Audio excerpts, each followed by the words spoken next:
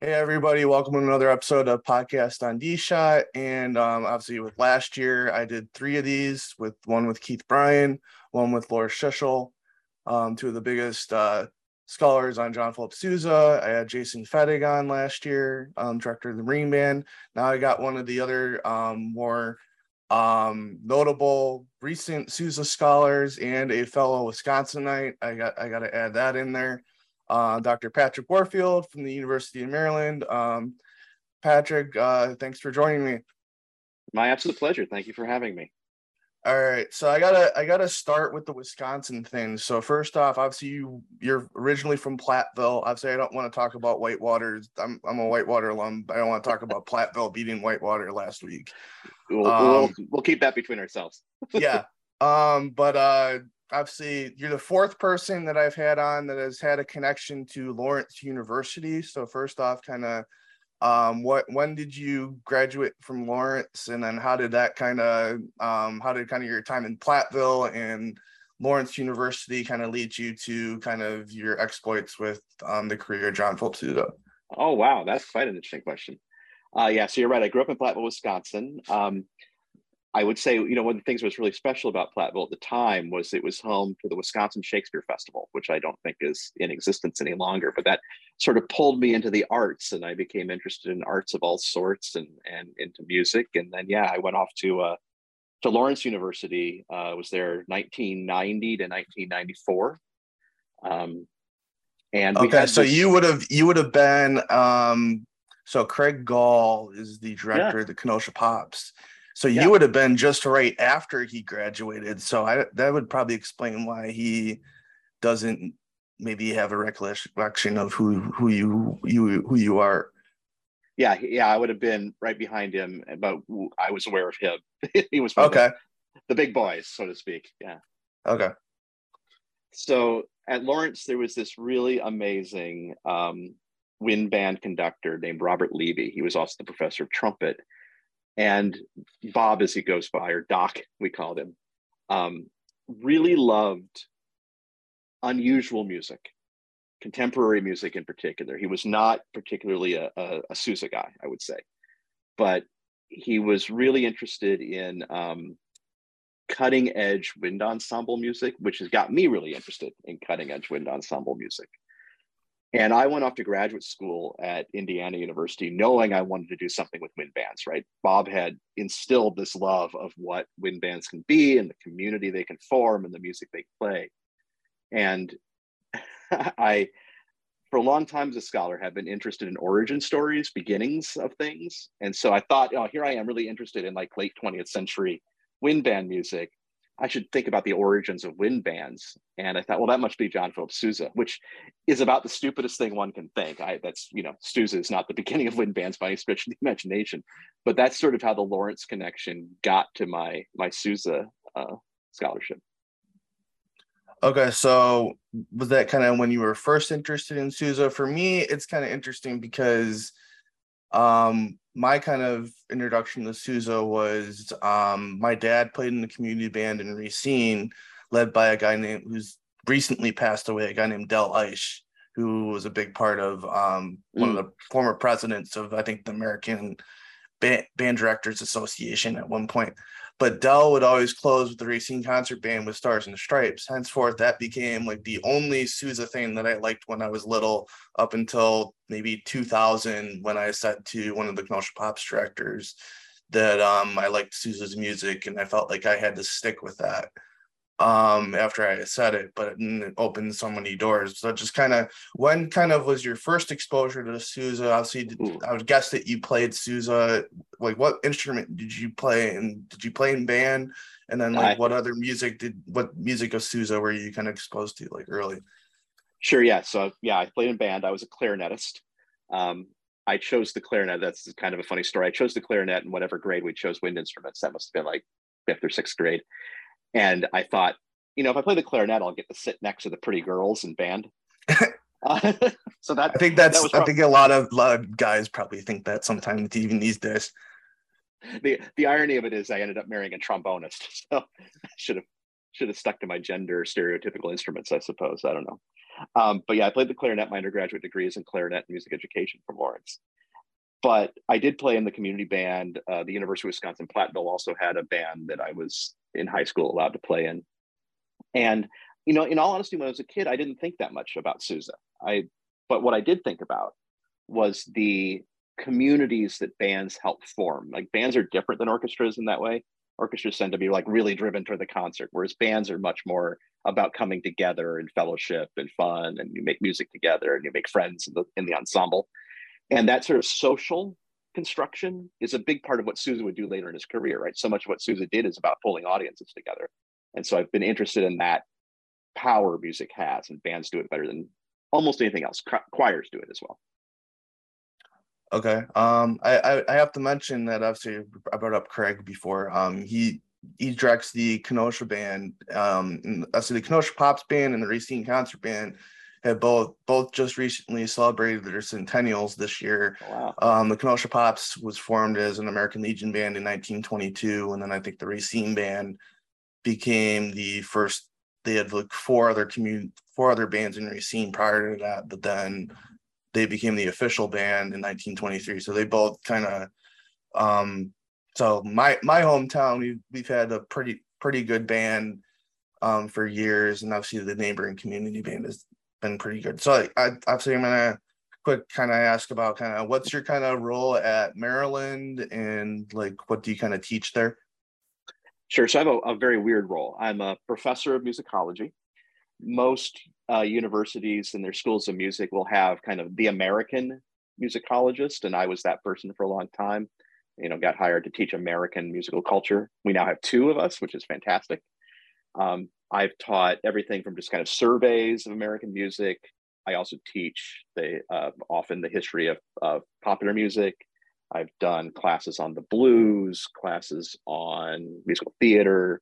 I've done hip hop classes, so lots of various kinds of things. But I entered administration a few years ago, and I now am very lucky to serve as the Associate Dean for the Arts and Programming in the College of Arts and Humanities. So I get to work with all the artists on campus.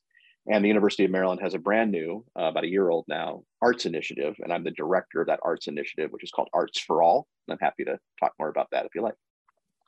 Okay. Go ahead then. Sure. You want the quick 10-cent tour of Arts for All? Sure. It has three core pillars. The first of which is to ensure that every student on our campus has a meaningful creative experience. We're a very science, technology, engineering, mathematics school, but the president of our university recognizes that creativity is a big part of what allows us to operate in the world. And we want to make certain that every student connects to creativity, whether that's through bands, other kinds of music, theater, dance, creative writing, studio art, any of the creative spaces. Our second big pillar is we know that universities are super siloed, right? You get departments and students don't always move around those departments. So part of what Arts for All seeks to do is connect departments to one another. So how can we build majors, for example, between visual art and computer science, dancing and engineering, so that students are learning in more than one space and their brains start to be able to think about the world in more than one space. And then our third pillar, and this is the one that's important for bands in some ways, I really believe, and I think you probably do too, that music has this incredible power to change the world, and that the arts have incredible power to change the world. Classic example of this is that the sciences got us a vaccine real quick, but they didn't help us build the communities for people to take those vaccines or wear the masks. And I know I'm going to get a little political here, but these are really important things, right? And the arts can help build those communities so that people can trust one another and trust people who maybe vote differently than they do. But we're in this together. And that artistic role towards social justice, an artistic role towards addressing the big challenges that are facing humanity, we can't leave all that to the sciences. Okay. I'm gonna go back to the Lawrence thing. Did you ever get to know Fred Sturm at Lawrence? Or absolutely. Okay. Yeah, okay. Fred Sturm was director of jazz studies. He was one of the reasons I went to Lawrence. I got to play in his jazz band when I was auditioning at Lawrence. And then he left for the Eastman School of Music almost immediately after I arrived. And then he came back again. So I had a connection to Fred, but I was there during part of the time he was gone, which was unfortunate for me. I guess one of the other connections I'd throw out there, I don't know if you know, do you know Ken Wheatley at all? Or that doesn't ring a bell. Okay, because he was my high school band director. And he went to Lawrence, and there's a story of the what's the Louis statue, I guess, that went back and forth between Fred Sturm and Ken Wheatley at some point. Okay.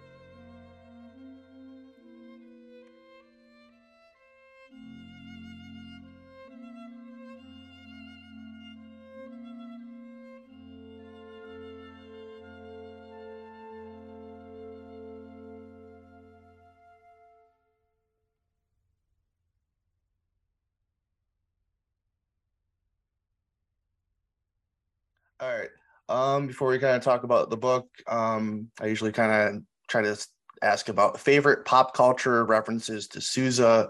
What are some of the ones that kind of stick out to you? I do got a random one that is somewhat shocking from a recent movie that kind of shocked Jason a little bit. And then I got one thing of Sousa that I would say references something that from maybe the 90s in terms of video games that I think something by Sousa kind of reminds me of.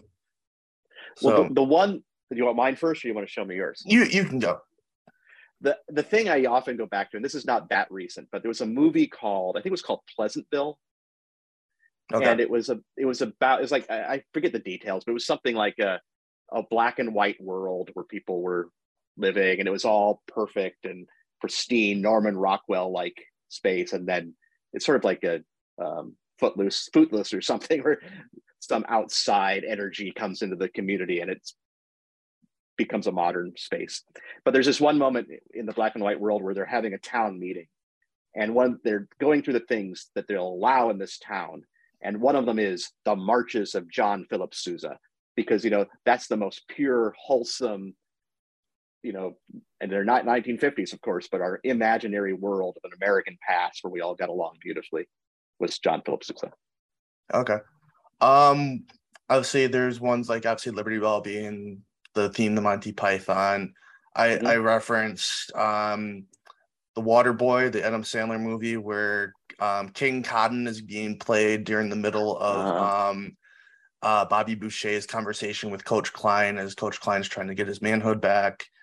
But the weird one is obviously we got to hit on the movie too, but I'm going to ask about the movie when we talk about your book.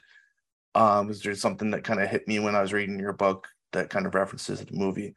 But kind of the weird one is it's one of the Marvel movies. There's Captain America, the First Avenger.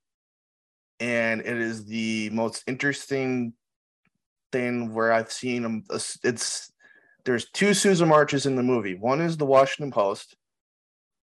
And right before that, if you watch the movie, there's a patriotic section of this movie where, of all things, Saber and Spurs is in the movie. And I'm watching the movie, I'm like, wait a second, that's Saber and Spurs. And I'm like, there's no one's gonna realize that's a Sousa march, because it's not one of the general public knows that Sousa wrote. And so that one kind of caught me off guard. So I guess, what do you think about that one? That is pretty bizarre that somebody dug that deep into the catalog to come up with a Sousa march. There's another one that comes to mind. I was actually in Japan a while back and went to a museum that had this sort of American theme to it. And they had, it was all in Japanese, but they had translations up. And at one point, march music begins to play, and they put up March by John Philip Sousa, because it perfectly encapsulates a thought about America. It was not a march by John Philip Sousa. I had no idea what it was, but they were just like, oh, Sousa, that'll be a good enough label for American music.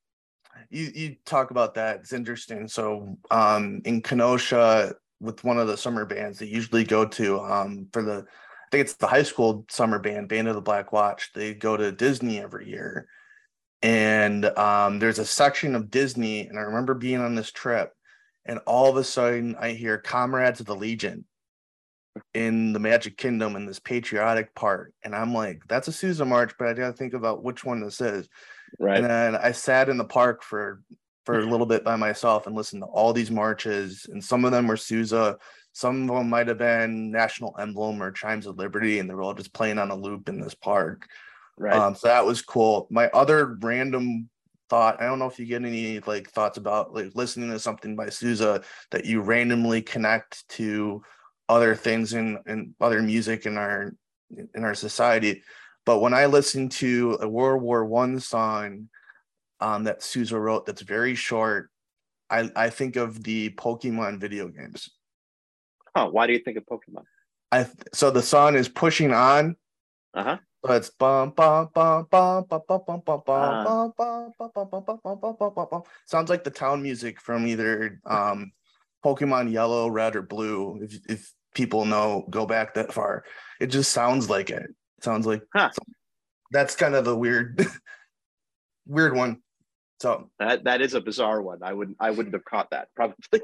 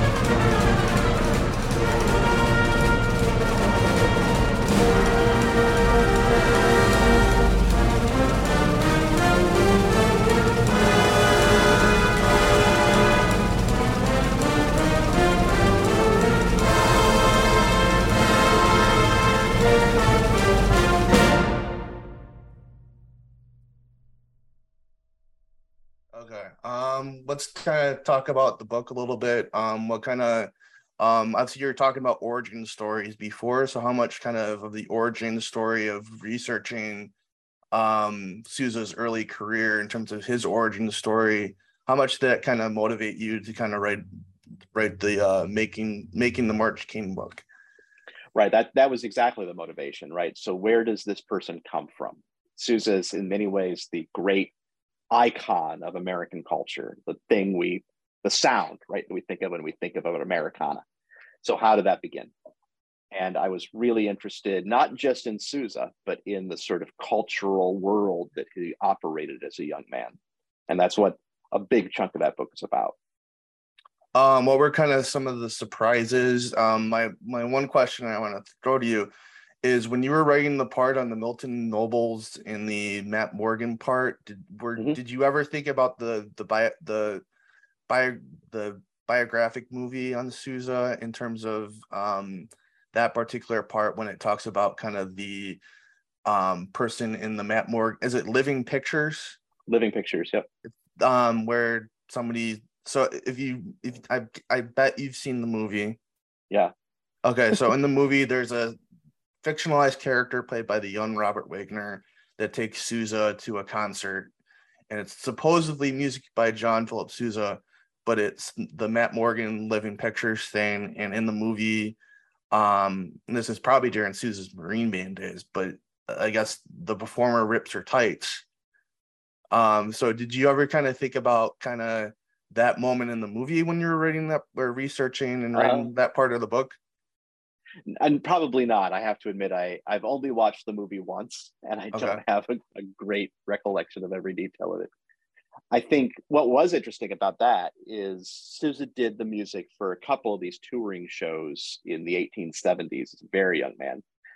And we didn't have the music for very much of it. But it turned out that in near Baltimore, Maryland, was a family, the descendants of some of these original theater managers. And they actually had Sousa's manuscript material for some of those shows. That's a little bit of the Sousa manuscript material that's still in private hands. There's not very much. Okay. So that would be the Phoenix? Yes, I think it was the Phoenix. Okay. I remember right. So that would be why we don't have the Phoenix March. Yeah. Okay. I don't think they have the entirety of the march. They've got some of the other incidental music to the show. Okay.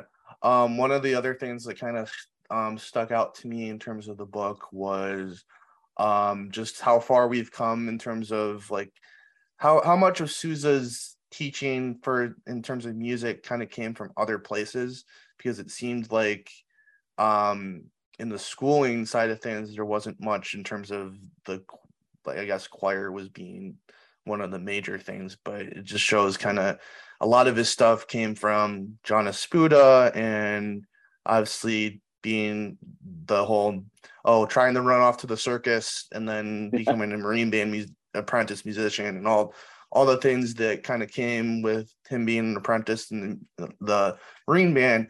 It's interesting to kind of read that part and kind of think about kind of how far we've come in terms of every school kind of has, or most communities now have, obviously school bands and school orchestras, not to the level of Kenosha, where obviously you have a band. I don't know if you've seen what Kenosha does every year. They have they do it for each three, but like Bandorama, for instance, it's 1,800 kids in the gymnasium floor. They bring in a guest conductor every year. I don't know if you've seen videos of that on YouTube. But just that was kind of one of the things that I thought about, is how far we've come. And it would be interesting to kind of know, like, when did we get to that kind of the point where bands and orchestras became a regular thing in schooling? Yeah, it's really an early 20th century phenomenon. You can see that developing kind of the World War I, World War II period. And part of what happens, of course, is that the touring bands begin to shut down. A lot of the players in those bands become high school music teachers and college music teachers. And so the band programs in secondary and collegiate education just explode. But one of the things I might challenge you on is it really a matter of how far we've come? It's a change rather than an evolution, I might say. Because think about Sousa's schooling, right? He joins the Marine Band as an apprentice when he's 13 years old. Yep. And so for years, as a young man, he is day in and day out working with professional musicians, his father included. So that schooling, while it was an apprenticeship, would have been an intense period of training for precisely the job he would later hold as director of the Marine Band. It's pretty incredible. I thought it was interesting to kind of see like what other, like obviously it was impressive to kind of see like the John Esputa thing and what else John Esputa kind of accomplished in his career. Another thing was kind of, go ahead. Can I talk about that just a little bit? I think this is actually really important too. One of the things that's happened as we've institutionalized music education is we've siloed it a little bit. So people today train to be a violinist or a composer or a music theorist or a music educator, right? We're very separated. But John Esputa, who is one of Sousa's, childhood teachers, I'm not going to get everything. He was a performer. He was in the Marine Band. He served an apprenticeship as a Marine Band member and then became a Marine Band member. He was a teacher. He ran Esputa's music school. He was a composer. He wrote music for his students. So there's a textbook basically by John Esputa. He was a publisher. So he published his own stuff. He ran a music store, right? He did everything, soup to nuts, that was required to have a life as a musician. And very, very few, even college-trained musicians today, have that kind of breadth in the musical marketplace. It was kind of interesting. Was he the one that led the colored opera company thing in the book? Okay. So John Esputa led the choir at St. Augustine's Church, which is the oldest African-American Catholic church in Washington, D.C. And while he was director, Esputa was white or something like white. Of course, we'll go into critical race theory if we need to. White is a construction, black is a construction, but we can talk about that if you like. He was a white musician working in a Black Catholic church.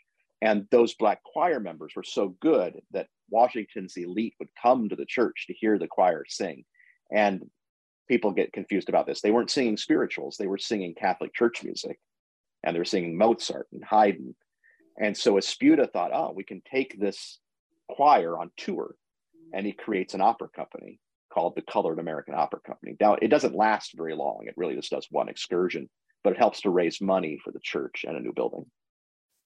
One of the things kind of from the book that it backtracked to, I don't remember what book it was when I was younger. I don't know if it was the random children's book, that children books music series that introduces little kids to composers.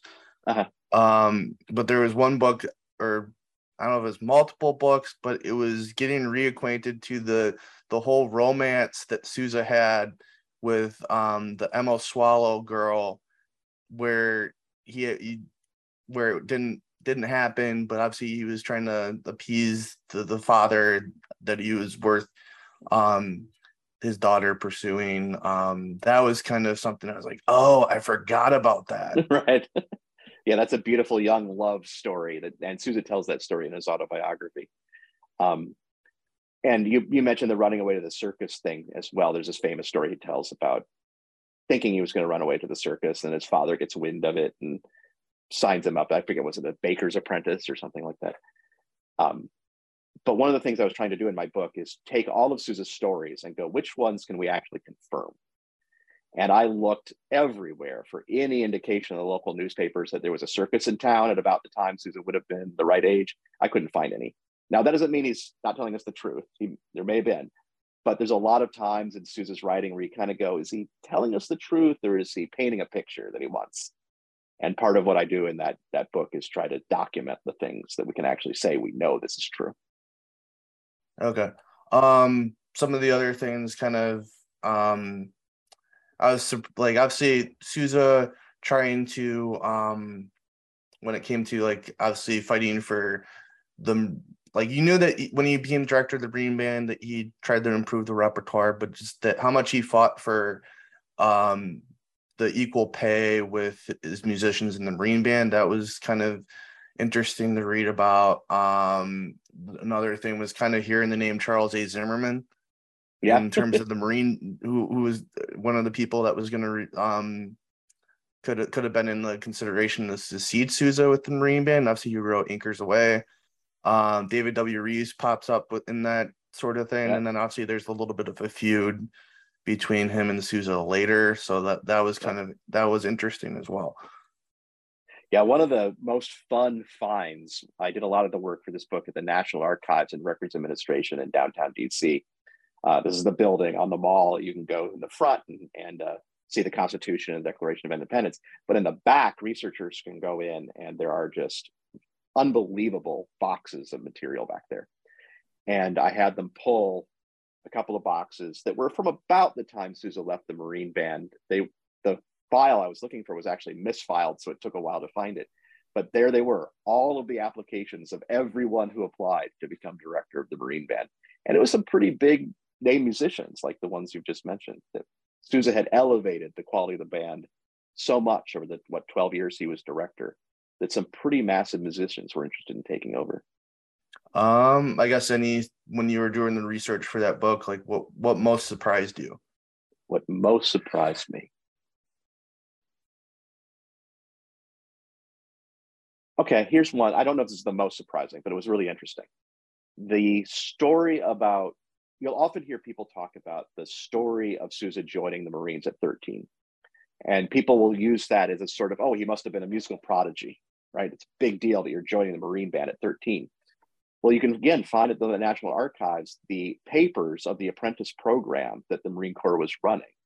They needed drummers and fifers to go out to all the Navy ships, all of the shore stations. They had to produce large numbers of drummers and fifers. So they ran an apprentice program to produce those musicians. And we have the apprentice papers of hundreds of young men who signed up for that apprentice program. So it's not like Sousa was particularly unusual in doing this. And that, I think it was those kinds of discoveries that were so interesting in this process of seeing, oh, he's doing something that seems surprising, but it's in fact what musicians at that time would have done, right? Serving an apprenticeship to learn the trade of your father was what young men did in the 1870s, 1880s. That's perfectly normal. So it's no surprise they did it. Okay. Trying to think of what else we can. I know I've learned a ton about kind of like foreshadowing and some of the other stuff in terms of Sousa marches and paying like obviously your book and Keith Brion and Loris and the stuff that they kind of talk about now kind of introduces me more to that, as opposed to when I was in high school listening to Sousa stuff. Maybe that wasn't something I paid attention to as much, but now it's like something that kind of opens up another door. So I don't did you kind of over the years kind of learn more about kind of the performance practice of Sousa and for sure, all those things? I wish I had a good metaphor for this. I'm going to rely on the lame one that each march is like a snowflake, but it's sort of like that, right? It's a lot of musicians think, Gustav Mahler is a really great composer because his pieces are really long, right? And so something little like a march, it can't be very serious. But when you really dig into these Sousa marches, they are like little crystals almost. They're so beautifully constructed.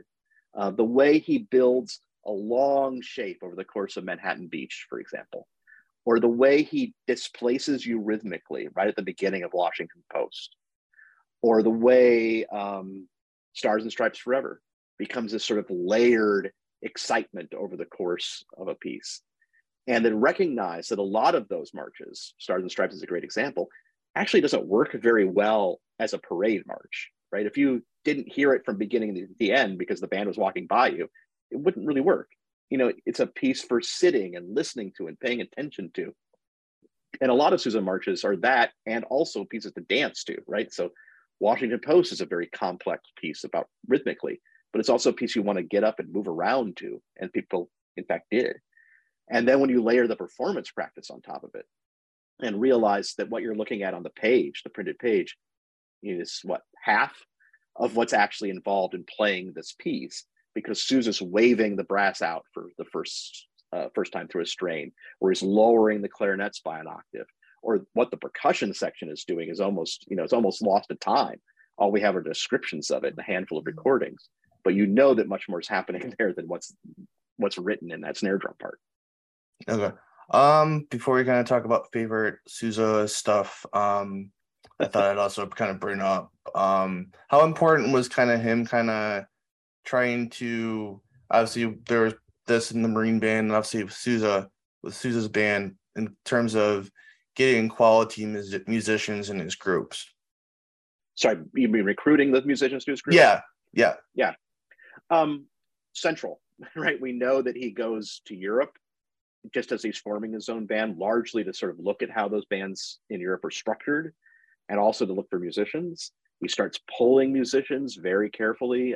There's a lot of debate between the Sousa camp and the Patrick Gilmore camp about who actually stole the musicians or if it was okay, right? There's a lot of questions there.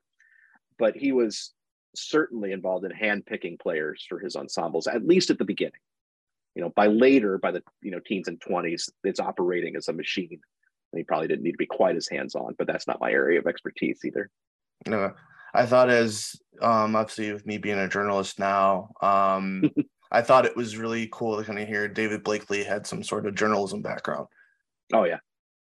David Blakely he's almost a P.T. Barnum-like character, right? He really knows how to play the public and convince people this is the band you need to hear. He even calls the Sousa band the new Marine Band, so he can just pull right out of what the fame that Sousa had already acquired. All right, it was definitely a good book to read. I think it's a good compliment to Paul Byerly's encyclopedic, incredible Band of John Philip Sousa book. I don't know if you get that as much from people. No, yeah, that's a big book. Paul was amazing at finding the details. Paul, I don't know if your listeners know this, but at the Marine Band Library today, there are 82, I think, press books. Sousa had a press clipping agency that literally just looked for his name in newspapers all over the country, and those are pasted into press books, big volumes, thousands and thousands and thousands of newspaper articles. And Paul literally sat there and went through every single one, and he wrote down all the players, all the performances, all the repertoire. So he really cataloged Sousa's life. The work I've done, the work that Keith Brion has done, the work that Loris has done, we couldn't do it without Paul's groundbreaking work. How much, obviously, with kind of your research on Sousa, have you gotten to know, obviously, Keith and Loris and Paul and people in the Marine Band? And obviously, they have a connection with the Marine Band. Obviously, you did the video at Midwest with the Marine Band, and you've done some other things with the Marine Band. How cool is it to kind of have that connection with them? It's pretty cool. It's pretty amazing. So my current project is actually a very lengthy ensemble history of the Marine Band. The Marine Band is the oldest continuously operating musical ensemble in the United States, at least instrumental ensemble. It's been around since it was founded in the very late 18th century. And their library there has been extraordinary. Their librarians are amazing. The players are very helpful to think about performance practice issues. Jason Fettig and all of the leaders have been incredibly supportive of all of this work and couldn't do it without them. And your listeners may know that a few years ago, I hope I get this right, President Trump gave the Congressional Medal of the Arts to every military musician, past and present. And so there is now actually a display in the Pentagon with that award. And I was very privileged to be able to write part of the text for that display about the history of bands in the Americas. How much have like Keith Brion and Loris and maybe even Paul Byerly been influential in terms of your research on Sousa? Oh, I can't even begin. So I've already said that Paul, the work I've done would have been impossible if Paul hadn't published his work. He was the groundbreaking figure. Keith and Loris operate in a really important area that's not my area of expertise. They're both conductors, and so they both understand the music itself better than I do. I'm really a cultural historian, so you'll notice in the book, I don't actually write all that much about the music. There are a few places where I think it's really important, but for me, it's much more how the music is used than what it sounds like.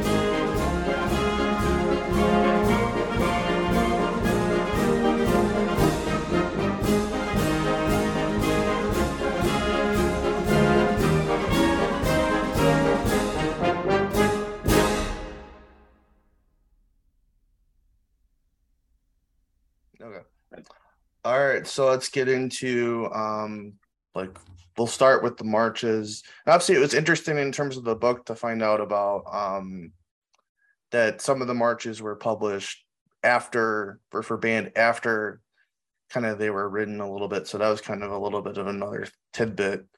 I did this with Jason last year, and I tried to do this with Keith and Loris, but with Keith and Loris, it kind of didn't get the reaction that I mean, obviously they're kind of guys that kind of don't have 100% or don't say, hey, this one's clearly my favorite, or it kind of goes back and forth or whatever. So I guess I'm going to start kind of with mine, and then we can kind of go to yours. I'm going to do my honorable mentions list of Sousa marches. The Kansas Wildcats, Daughters of Texas, Pride of Pittsburgh, Pride of the Wolverines, Globe and Eagle, Sound Off, Corcoran Cadets, Prince Charming, Homeward Bound, the Federal, Golden Jubilee. That's the honorable.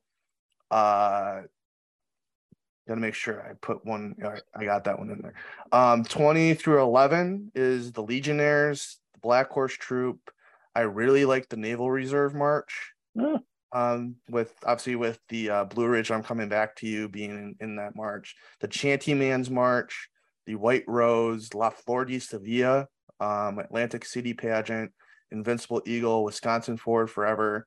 Number 11 is the Fairest of the Fair. So before I get to my top 10, is there any surprises out of that? Because I know that Jason gets surprised that I put, one of the other honorable mentions is Pet of the Petticoats in On Parade. Pet of the Petticoats. Wow. All right. I'm going to ask about Sound Off. Why do you put Sound Off in there?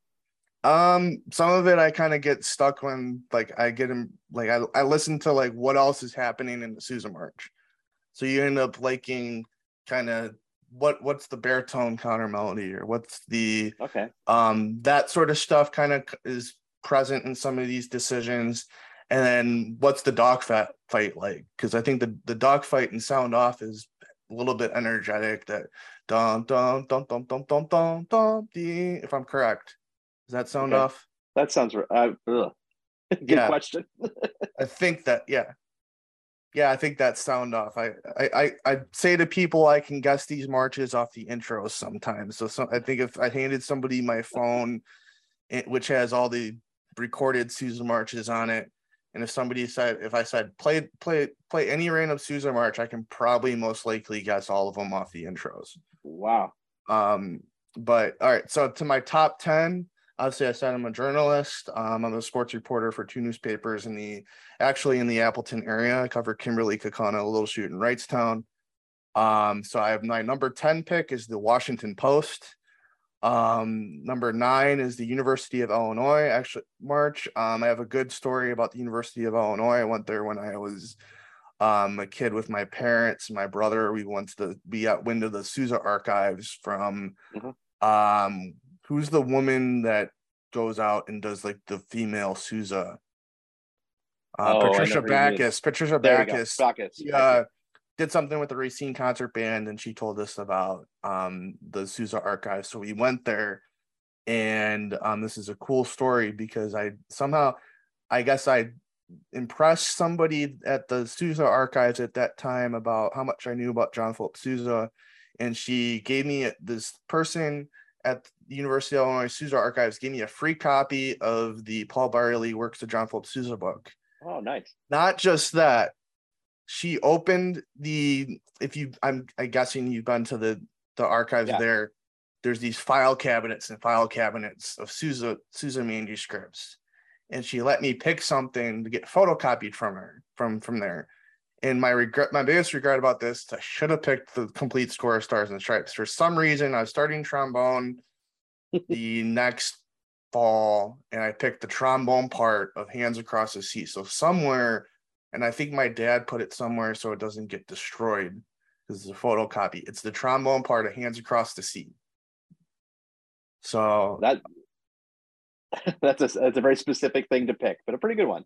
Yeah. So number 9 is the University of Illinois March. Number 8 is the Gallant 7th. Number 7 is the Untitled March, because I love the trio of that march. The next two are kind of based off of low brass stuff in terms of what the tubas are doing and maybe some of the baritones. Number 6 is the Glory of the Yankee Navy. Number 5 is the Diplomat. And 4 is where I put Stars and Stripes. 3 is Pathfinder of Panama. 2 is Nobles of the Mystic Shrine, even though I kind of contemplate switching it to number 1. But right now, this might be a surprise. My number 1 right now would be the New Mexico March. Okay. Why did you pick New Mexico? Why is New Mexico at the top? I just think like the Native American stuff in it and just kind of how it sounds sometimes. I think that's kind of one of the cool ones. So I guess I would say the ones that I really enjoy. I love most of the minor key ones, especially those that have a kind of what's the word I want? Masonic connection or something like that. So I'm thinking Gladiator, Crusader, a bunch of the mid 1880s that I really like. Liberty Bell, I think, is really an amazing march structurally, and yeah, mostly structurally. But here's one that I don't think was on your list. Revival. Okay, that's the one where the song that he uses is actually I read it in some hymnal book. Yeah, has some sort of connection to Wisconsin, doesn't it? Oh, does it? I don't know. It might have to do with I don't know if it was written by a pharmacist or something. I remember reading. I think you might be right. I think the song might be. So it's based on the song "Sweet By and By." Yep. Very, very famous revival kind of song. And Sousa used that in 2 fantasies, if I'm correct, because there's one that I might include in this podcast from the Keith Brion series. That I think is better than Sons of Grace and Sons of Glory, and that's that Sounds of the Reviols. He uses it in that, and then there's another one that he. But what's incredible about the Revival March is that he doesn't quote the whole song until near the end of the march. I think it's the trio that he quotes the whole song in, or maybe it's the last string. But then that's one of those DC marches. So you go back to the beginning and play it again. And when you go back to the beginning and play it, you can hear echoes of the song he quotes at the end at the beginning, which if you don't know the song is in the march, you don't hear the first time through. And so the repeat sounds in your brain different the second time, even though it's exactly the same music. Like, that's very cool. Okay. I guess Sousa compositions that aren't marches. Are there any that kind of stick out to you in terms of I like With Pleasure Dance Hilarious. That's kind of one of them that kind of jumps out. There's some of the stuff from the suites that's like Balance All and Swing Partners. Of his operettas, I've listened to the freelance selections quite a bit lately, so I'd kind of put that up there. The final movement from Three Quotations is something I listen to all the time in Darkest Africa. To give the title that we published, even though there's a title that's in some of the Sousa programs that's probably not right. Right. Jazz America, Humoresque on Look for the Silver Linings, cool, with the thing he does at the end. This will make a lot of my colleagues annoyed. There's a poem, a wonderful poem by John McCrae called "In Flanders Fields," and it's a World War I poem, Canadian, very important patriotic poem about World War I. And Charles Ives set that in the most spectacular way. If you don't know the Ives setting in Flanders Fields, everybody should go listen to it. It's absolutely extraordinary. But Sousa also did a setting of it. And I like Ives better, but I love Sousa's because it's so delicate and so just honest. It doesn't have any pretension at all. And I think of all the Sousa pieces outside of marches, that may be the one I like the most. Okay. I guess any other favorites that you have, or anything from the suites? Or no, I like Sousa at his smallest scales. So I like the songs and the marches the most. Polka, right? But I don't find him nearly as convincing as he starts to get longer and longer. I just think the way he writes, it doesn't tend to last well. The operettas are good because you get little songs, but I don't know if you've ever sat through an entire Sousa operetta. It can get a little. You kind of wish you were to Gilbert and Sullivan operetta. No, I haven't, but I think if the freelance is kind of an example, I really like the Goose Girl song. There's that Yeah, the song that talks about Cleopatra and Romeo and Juliet. That's what's it called? The Girls Who Love the Mystery of History. That's kind of yeah, really yeah, entertaining in that operetta. El Capitan, it would be my one of the good songs from that is Typical Tuna Zanzibar yeah, yeah. is a good one from that. So okay. All right, Dr. Warfield, thanks for joining me to talk Sousa. And the audio podcast is probably going to end with Sousa March that has to do with that some reporter said something about sugared cured hams in terms of the Belle of Chicago. So that's going to end the audio portion. So Dr. Warfield, thanks for joining me. And I guess go Badgers. All right. Thanks so much, Daniel. Great to speak with you.